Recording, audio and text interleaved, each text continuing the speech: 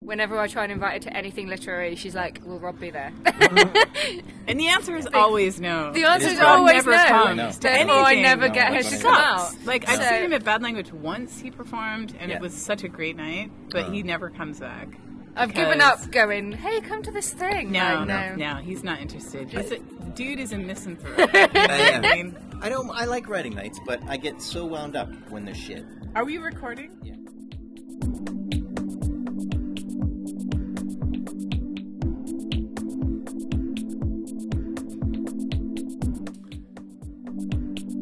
Hello, this is the End of All Things podcast, and I'm Rob Cutforth. That was, I'm feeling a bit asthmatic. Hang on.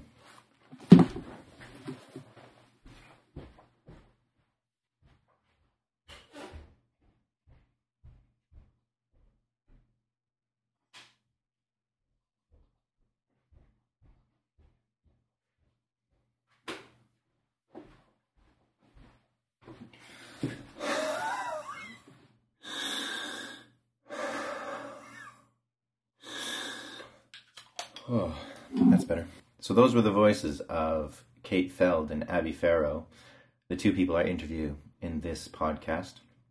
Two writers in Manchester. And I suppose that should act as a warning to you. If you are on this podcast and you say nice things to or about me, they go right at the start.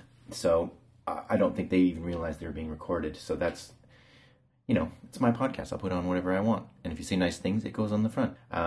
It's the middle of October in Manchester, England. So I'm miserable, and it's miserable outside. I don't know if you can hear it, but I'm asthmatic as well, despite the fact I've taken my inhaler. So they've given me the brown inhaler, which is terrifying because it's got steroids in it. I have no idea what it's doing to me, but hopefully it's helping. And when I went, she gave me a flu shot as well. And I don't know, I'm constantly amazed by the NHS, really. They just had flu shots hanging around. And I went in for one thing and they said, well, while you're here, why don't you get this as well? It's like added extras. Like, where else on the planet do you go to the doctor and you come away with more, when I say you come away with more cures than you went in looking for? Anyway, so yeah, obviously I've got my flu shot, I've got my new inhaler, and I got my parka, so I'm ready. It's Captain Nerdboy is ready for winter. You think I'd be used to the cold because I'm from Canada, but I'm not. I don't like the cold, and I especially don't like England cold because it's wet at the same time. I don't really understand it. I still don't get the science behind how it can be below zero and raining. But that there's nothing worse than that. And I come from a place where it hits minus 40 on a regular basis. I will take minus 40 over that minus 5 raining bullshit any day. It's not natural. So which is why, it's a sign of the apocalypse. It's yet another sign of the apocalypse. And you'll notice really quickly if you do listen to these podcasts, and there's going to be a number of them, lucky you, that I am obsessed by the end of the world, our impending doom that we seem to be running very quickly toward. The clue's in the name. It's the end of all things. I write post-apocalyptic fiction. That's where my head is at, and I can't see it changing anytime soon. I've been trying to come up with other ideas to write about, but it just ends up being more dreadful, terrible things that I'm doing to the human race. Because it gives me joy. Have I even talked about Kate and Abby? I can't remember now. Anyway, they're two women, very good writers. Kate is, if you've had anything to do with literature in Manchester, you've heard of Kate Feld. She runs a blog called The Man Shizzle, which is basically, it was written up in The Guardian for being one of the best blogs on the planet. Who knows? And she's heavily involved with the Manchester Literature Festival, which we talk about in the podcast quite a bit. And she's also got a night. She does a night, her and Nija Dalal Small have a night called The Real Story. And it's if you want to perform creative nonfiction, that's the night for you. I think one of the things that Manchester does better than other places, especially in the UK, is literature nights. If you are a writer or a poet or even a stand-up, Manchester's quite a great place to be. So The Real Story talks about creative nonfiction, which is something I know very little about. And Abi Farrow, who does a night called First Draft.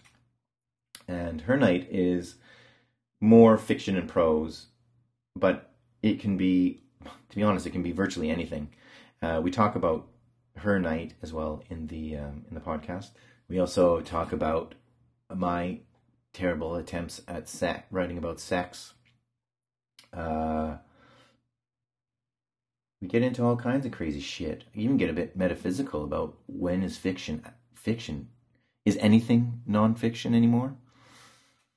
Yes, is the answer. I recorded the podcast on the roof of the Manchester Literature Festival terrace, which overlooks Edge Street in the Northern Quarter, and so you can hear throughout the podcast the people from the bars below, because it's a Saturday night. I thought, it's not difficult enough to do my first podcast under controlled conditions. I should do it outside and above a bar in the Northern Quarter. So there's sirens, and it's cold. So it sounds like Abby and I are fighting the plague with the sniffles. So it's basically, listen out for all that exciting stuff. The main subjects of this one are feminism and performance, really. Yeah, and we actually talk about trying to make a living as writers, which is pretty fucking difficult. So anyway, I'm going to stop talking now, and this is the interview with Kate Feld and Abi Farrow. Enjoy.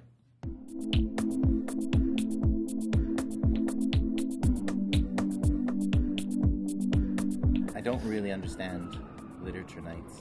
I do understand them. Yeah. I like when it's good, it's great. But you'll see someone great and you go, wow, that was really good. And then it'll be surrounded by 6 people who are utter shit. But you've got, I don't know. I've had a couple of really disheartening several disheartening literature nights lately.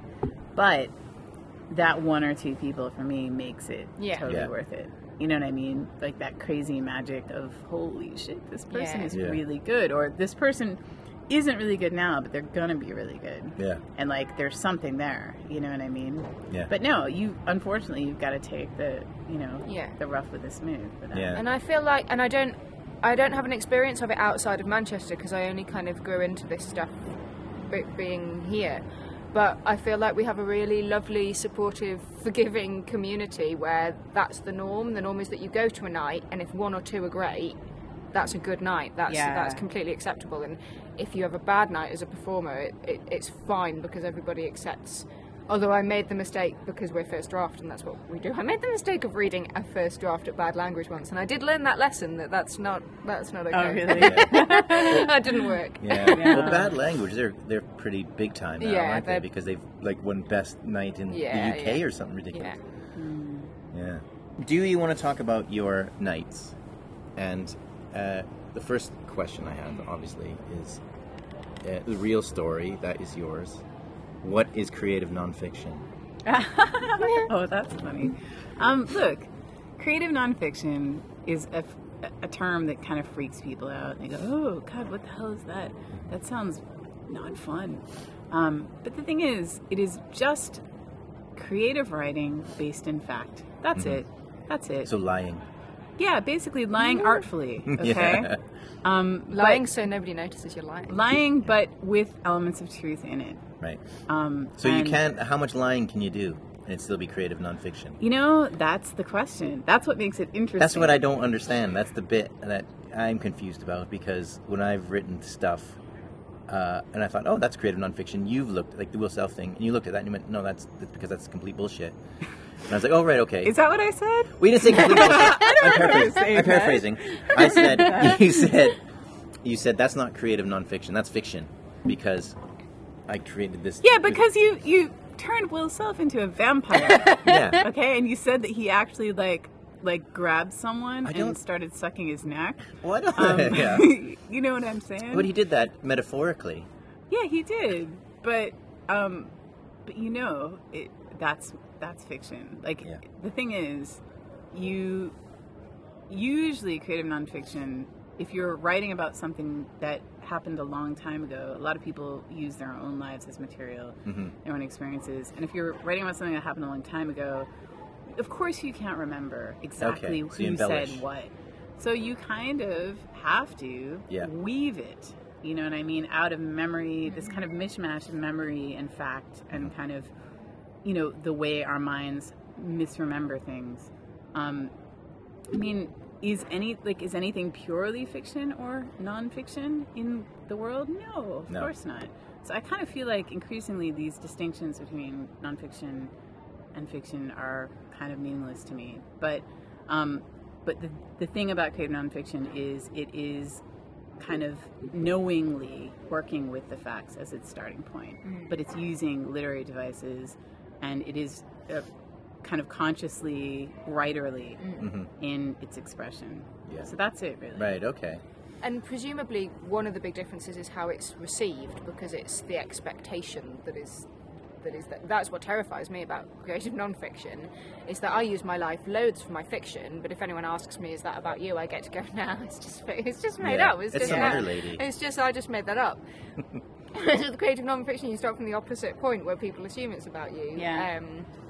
So can you do creative nonfiction about someone else? Oh, yeah, of course. Right. I mean, you know, one of my favorite creative nonfiction writers is a guy called Joseph Mitchell, who wrote for The New Yorker in, like, the 30s and 40s.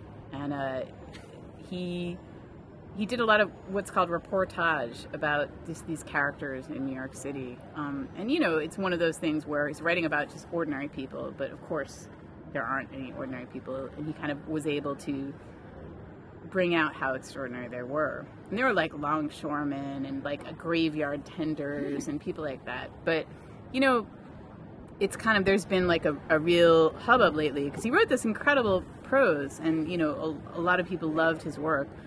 But it's kind of come out lately that he may have embellished the truth. He may have made up quotes. He may have created composite characters and all this, you know. So there's a lot of people wringing their hands about this. I kind of don't give a crap about if he made up things. You're allowed to swear, by the way, if you want. Yeah, okay. I don't give a shit about it. Okay, that's what I really wanted to say. I mean, I think that the story is everything has to be in the service of the story, and if it's a great story, and something happened, you know. If you want to put in something that didn't really happen or something that someone didn't really say, then it kind of doesn't bother me. You know what I mean? Yeah. But it's not, in journalistic terms, it's not nonfiction. Right. You know? Okay. So what's first draft then? So first draft... Your night, I mean. My night is we call it a cabaret night, which is kind of the closest we can get, I think, to explaining what we do, because we're a lot like other literature nights, but as well as literature, we do comedy and theatre and music, and sometimes other things. We had an acrobat once; it was weird.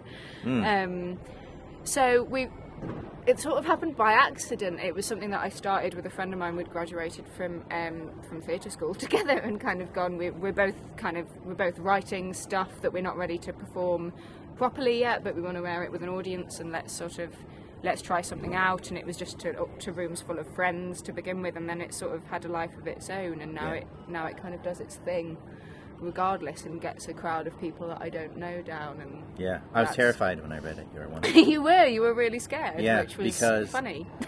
Because of the diversity. Yeah. Like with bad language and other things, when they've got like kind of a theme and they've got a kind of a group, you kind of know what you're getting yourself into. Whereas yours, I think the guy before, there was like a skit. They did a skit before me, and I had like the most depressing, horrible thing to read. And I thought, this is not going to go well. And then it did. It did. It totally did. So I don't understand. And there is some thought that goes behind the programming. So we quite often now work with a prompt or a theme. Right. And I think one of the reasons that other nights don't necessarily need that is because they have more consistency in what the kind of form that people are performing. Because we don't have that, because people could come up and do anything, it kind of helps to have something to tie the night onto. And also because our focus is new work, we try and encourage people to come and do stuff that is either unfinished, or they haven't performed very much before, or is a work in progress of some kind, or quite often is written for us now, which is really lovely. And we've always tried to encourage that, so having a prompt or a theme kind of pushes people to do something new quite often.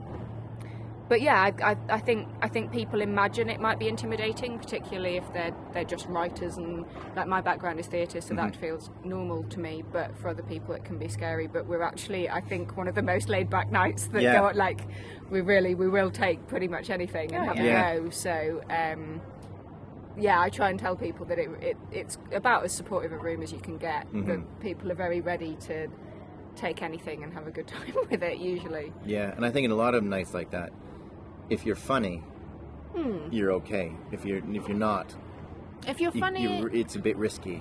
I feel like I battle against that, and actually Adam, who's reading creative non-fiction for the first time with us next week, I think is quite worried about the fact that he's reading something serious. And of course, you do a cabaret night, particularly if you've got some comics on the lineup, people kind of assume it's going to be all about funny. But the way I program the lineup as well is very much about balancing. You'll have a funny one, and then we'll tone it down for a few acts, and then it might come up again. And I do think about all that stuff. And I think I wouldn't want to run a night that was only funny material, because that's a sketch night, and that's not what we do. So hopefully you get a sort of a wave of that, the night can move mood, and hopefully we sustain that most of the time.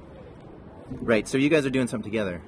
Is that right? Yeah, we are. Can you talk about it? Yes, it's called The Night Before, The Night Before, The Night Before, The Night Before Christmas. Oh, right. How many nights is that? 4. Right, okay. We picked that name because we thought it just kind of rolled off the tongue and was easy for people to remember, because that is the actual night that it's happening. Yeah.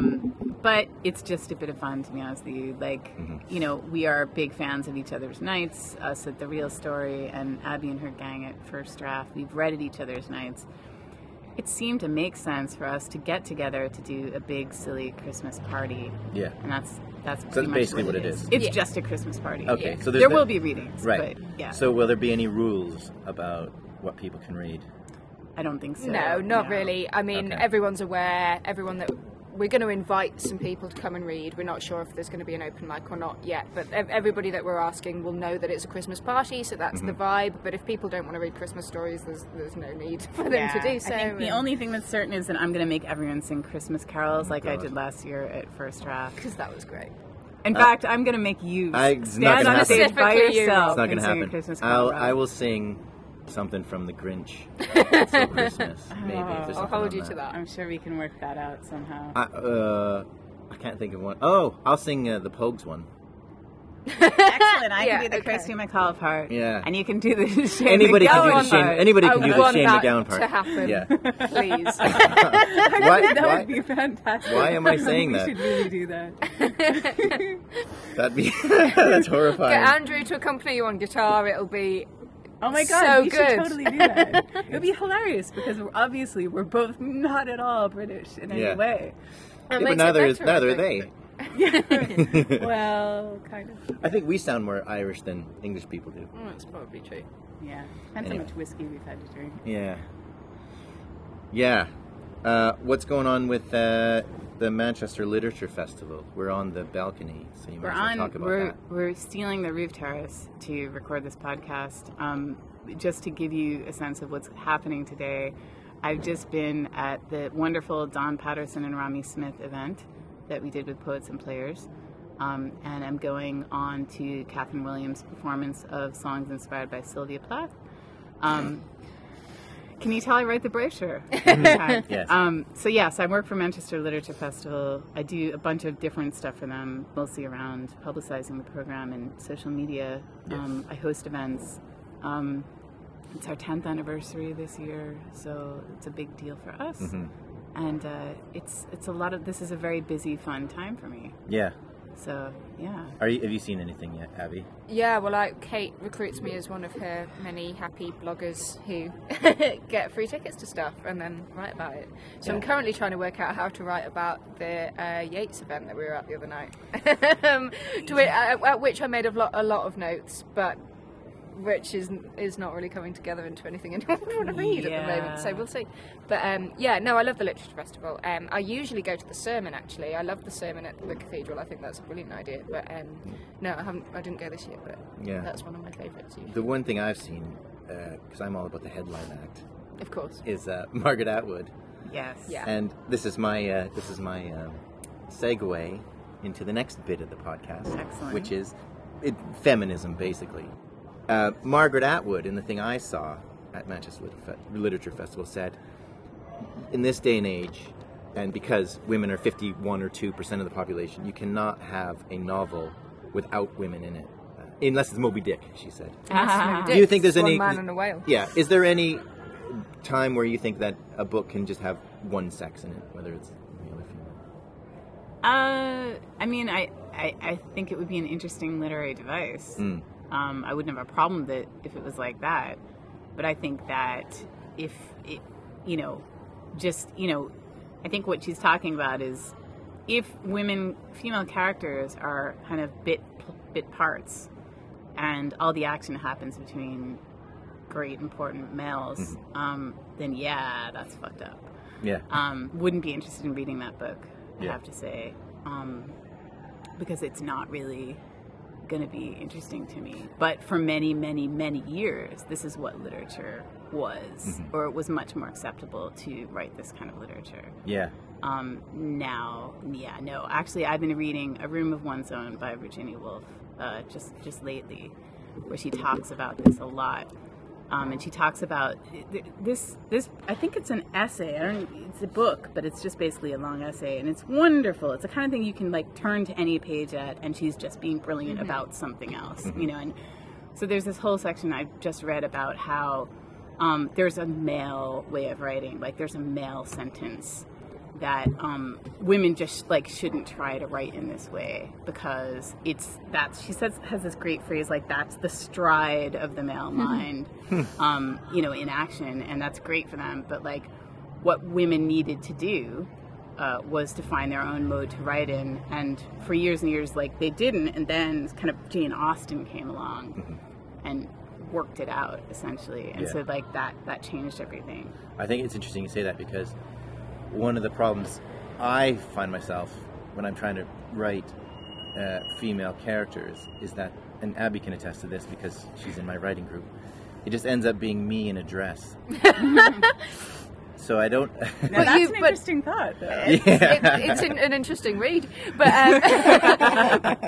But you've levelled completely fairly the same criticism at me. I remember the first piece I was bringing in to our writers group was from the perspective of a 10-year-old boy, and you were going, look, Abby, this isn't a 10-year-old boy, this is you in shorts. Wow. So it's because it's very, very introspective, if I remember correctly, and quite mature. And I think, to have such mature thoughts and, to question your own place in the world as a 10-year-old boy, But it was a really important comment, and something that I think has made my writing better, because I now hear your voice in my head if I'm writing male characters, and I go, oh, would Rob pass this? Okay.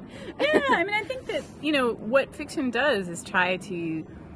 what the fiction writer is doing is trying to get into someone else's experience, okay? It could be circumstances, geography, everything is different. It could be writing about aliens and some other planet, but whatever it is, I hope we don't stop trying to do that, We're gonna be crap at it sometimes, but, let's keep trying to do it, Totally. And I think...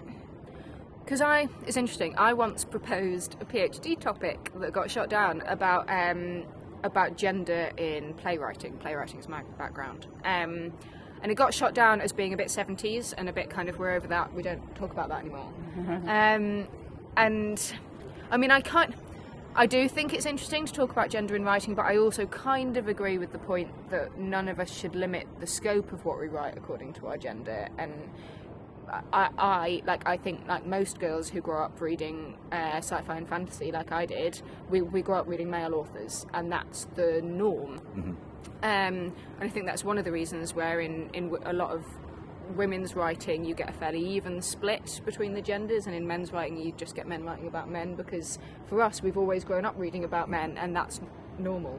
Yeah. Men's stories don't feel inaccessible to us because that's all we had Yeah. for quite a long time. I do think there's a part of and you can whether this is forgivable or not, but I can, speaking from my own writing, especially as a young man, the idea of writing about what a woman thinks or like and feels, and it couldn't have been more foreign, really. So I think it's quite a tricky thing for men, and I think a lot of men, especially if you're trying to get something published, will just fall back on what's easier. And I think that's probably natural for a lot of people, really. Yeah, like most of it. Like I know my female characters are better written and more interesting than my male characters. More and complex. Yeah, but I suppose if I'm trying to write from a male perspective, then I think about men that I know well. So I think about, you know, they are quite often they're some way based on one of the men in my life. Because that's my only way in of experience about. But I don't know. I'm also wary of polarising too much, because I actually don't think most of the time there is a way that men think and a way that women think. There are I think that's a fair. few biological things that mean we're very different, but much beyond that, Yeah. I think we're kind of all the same. So I'm always a bit wary of kind of going, well, women only do or think like this, and men only, because it's never always true. No. Do you think, feminism-wise, and this is another thing that Margaret Atwood said, is that we're kind of retrograding, or that we're going backwards a bit as far as feminist thinking is concerned? And Yeah, I mean, this is a difficult one. I've been thinking about this a lot. For me, culturally, it's quite difficult to tell, because I am from America, which I have to say is more advanced when it comes to issues around feminism. I mean, I was raised in a very kind of, post-women's liberation, right-on household. I think we should say that's because you grew up in New York. Which is Well, I grew up in Vermont, Yeah. that's even worse. Yeah. Raised by by hippie New Yorkers, but when I came over here, I couldn't believe it. I couldn't believe how backwards this country was in its attitudes. I mean, it's almost like when I'm talking to people my own age here, it's like I'm talking to people who are 10 years older culturally, because, the kind of ideology, and I'm not saying, like, obviously my friends are wonderful people and are, right-thinking individuals, but there is this lag here. There's this cultural lag that is very noticeable to me. So I find it really difficult sometimes to deal with. And that's the one thing that I definitely miss, is that, there is this very old-fashioned kind of sexism here that's still very prevalent. I think the thing I noticed right away when I first moved over here with my wife, who's English, is that when we, like in Canada, we would do stuff all together. And it was like, all your friends, I hate that. and you would, we'd all be together, and you'd hang out with the same people. Yep. Whereas in England, it's like, oh, the boys do this, and the girls do we that. have that big time here, and I'm very lucky because I grew up in a little liberal bubble, and then now I live my life in a little liberal arty bubble, and I don't venture out of it unless I don't have to. But as soon as I do, as soon as I leave this lovely little literature world, the boys do boy things and the girls do girl things, and it's horrible. It's really depressing and boring, and like, I don't mind if it was something like every now and again, stag do's and hen do's and stuff. Yeah. I mean, that's completely reasonable. I mean, I But- still hate those things, but Yeah. like I'll have a horrible time, but We all hate fine, those like go things. for it. I don't. I don't know. We went to Amsterdam the last one. That was pretty fun, I have to say. But anyway. Yeah, it's but the question about whether we're all moving backwards is difficult to narrow down to in culture.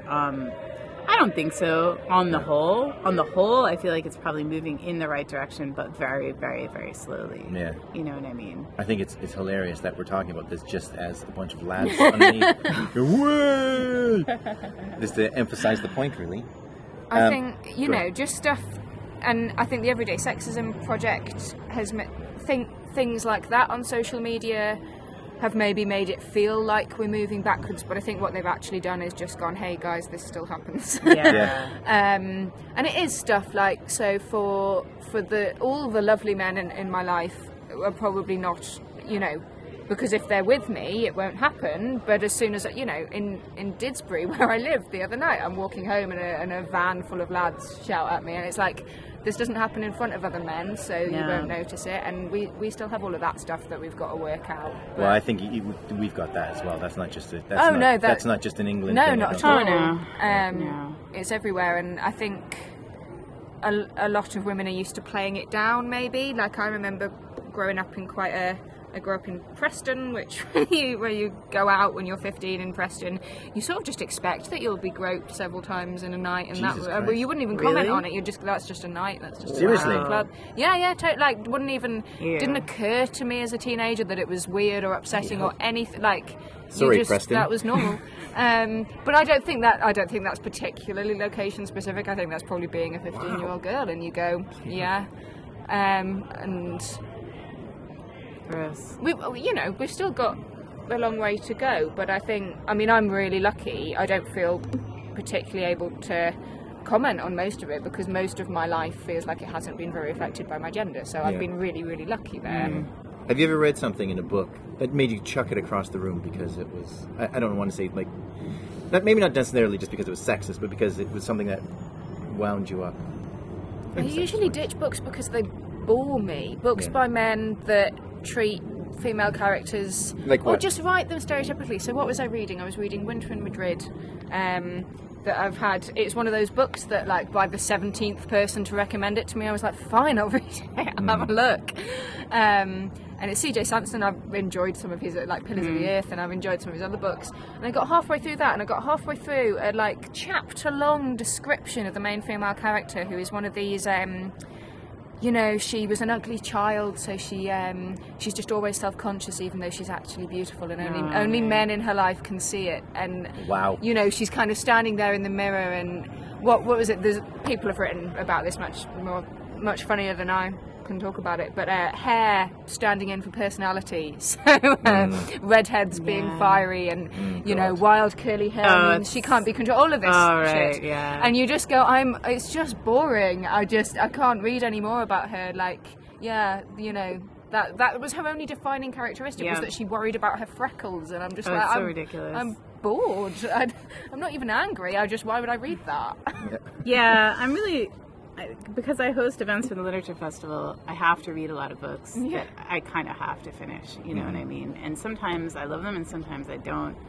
But I'm really, in the course of that, I also read a lot of reviews of these books. And this kind of makes me think of this woman called May Lan Tan, who is a wonderful short story writer who I hosted an event with the other night. And she writes incredible stories. But she writes a lot about sex in a very kind of matter-of-fact way. And it's something, I think she writes about sex really well. I didn't ask her about it because it kind of wasn't pertinent to our conversation, but I noticed in all the reviews it was mentioned. Like, it was in all the reviews by men, it was mentioned a lot, you know? And it's kind of like, I don't know, I just think that I'm really interested in women writing about sex and how that's perceived, you know? Because I think there are a lot of interesting things going on there. I find the whole idea of it terrifying. What, writing about women sex? writing about sex? No, just any writing about sex, full stop. No, I tried it once, and it was like the most embarrassing. I knew as I was writing it as well. When I put it to the, did you guys read it? No, I thank God, you've not read it. That was in the back when I submitted it to the Manchester Spec Fic group, and it was funny because the guys were all like, "Oh yeah, it's all right," and the girls were like, "Right." I had like a list of things to say, and there's a bit in it. Oh, I'm not even going to say. No, come on, you have to. No. Go on. You can edit it out of your own podcast. Yes, and I'm going to. Yeah, it's He basically, I can't say it. You have to. He catches a look of like it's happening, right? And What sex is? yeah, Sex that. is See, I can't even happening. say it. I can't write about it. It's ridiculous. And I think that like it was like lightning strikes outside, and they can see themselves, and they just kind of they're talking about themselves and what they can see, and he's describing himself. And So that sounds quite interesting. does it? Yeah. Okay, right. He's fine. describing what he looks like during sex. During sex? Yes. That's quite interesting. No, it's weird. Whoa. It's No, it's weird, but It's interesting. interesting. Wow. Maybe I'll put it back in. The one thing I wanted to ask you, Kate, is because you're literally the only person I know who is making a living as a writer. No, that's incorrect. I am not making a living as a writer. Rob. Right, okay. I mean, I am trying to make a living as a writer. Yeah. Yes, it's true. Yeah. You're making money. I'm Actual making money. I am making actual money. Yeah, how do you do it? Well, because I started off in journalism. So my kind of career trajectory is I started working in journalism when I was 25 in newspapers in America. Went to grad school for that, stupidly. And then ended up at a newswire in New York. And then kind of came over here. I met a guy, came over here, and continued to work professionally in journalism because I had experience. So now I'm not doing so much journalism. I am doing a bit of it. But I'm also lecturing in journalism. Oh, right. Over at the University of Salford. I am still doing a little bit of freelance journalism, but increasingly my work is around creative writing, and that's a very conscious thing. Yeah. Is that I want to move into that area more. How do you make money in creative writing? Full stop. This is the question, right? So I make money by teaching workshops. This summer I did some workshops through FACT in Liverpool with young people writing stories that would kind of be fed through into a text adventure game that they were doing. Yeah. So it was really cool. I really enjoyed that. That was kind of like a big project that lasted over the summer. I've done all kinds of workshops, including blogging and social media workshops for artists and writers, for all kinds of training. I run a little Open Stories, which is like a writing kind of writing organization. So we used to run the Blog North Awards. Ostensibly, we kind of run the real story, but we put in for Arts Council funding periodically, and I get paid to do the work that I do out of that, on a project basis. I work for the Literature Festival, which is not full-time. It's seasonal, kind of part-time. And really, I just do whatever. Sometimes I do copywriting, like advertising copywriting. Sometimes I write brochure copy. Sometimes I do social media work. Increasingly, I'm starting to get commissions which pay, and get paid for performances just a little bit, which is really nice because that makes you feel like, wow, I am actually making money from writing stories, you know, which is cool. But it's a lot of work. You have to hustle, you know, and it's not really fun. No. I also get help from the government. I mean, I get working tax credits because this career that I have doesn't pay very well, you know. So what is my kind of end goal? Well, probably to publish a book at some point, maybe lecture on creative writing at some point, or continue lecturing in another kind of writing, maybe get a job for, I don't know, something to do with writing, but there aren't so many of them around Manchester. No. So, you know, my prospects aren't good, basically. What the fuck am I doing? Right? Yeah. So, yeah. Yeah. Well, that's a nice way to end. On a depressing note. But it is. No, we can't end on that note. Okay. No. Well, I mean, it is, though. It's depressing. Like, there's just no money in writing at all. There is Really? no money in it, but come on. You don't do it for the money, okay? Yeah. We will end on the redemptive. You do it because you have to do it. Right. And I tried doing bunches of other things. Nothing makes me as happy as doing writing. Yeah. So I am content to not ever have that much money as long as I get to keep doing this. Yeah. That's the deal, you know? Yeah. Brilliant. Well, that's a lot nicer way to end. There you that go. one. That's Yes. better. Yeah. So thanks, guys. No worries. Really appreciate it. Thank you.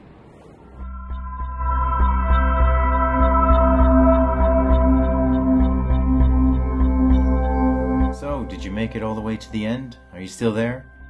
If you want to be part of Abby or Kate's nights, if you want to do First Draft or The Real Story, you can contact them on Twitter simply by Googling their names.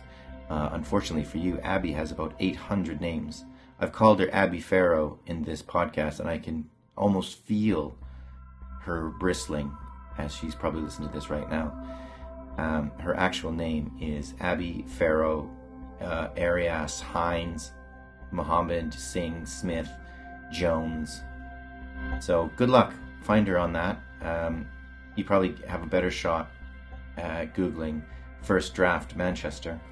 And Kate Feld, you can contact her a number of ways. She's got her blog, The Man Shizzle, as I mentioned before, or you can just find her on Twitter. It's at Kate Feld, F-E-L-D. And if you want to be a part of this podcast, my website, can you, if I Google the end of all things, does my website even come up? No, it doesn't.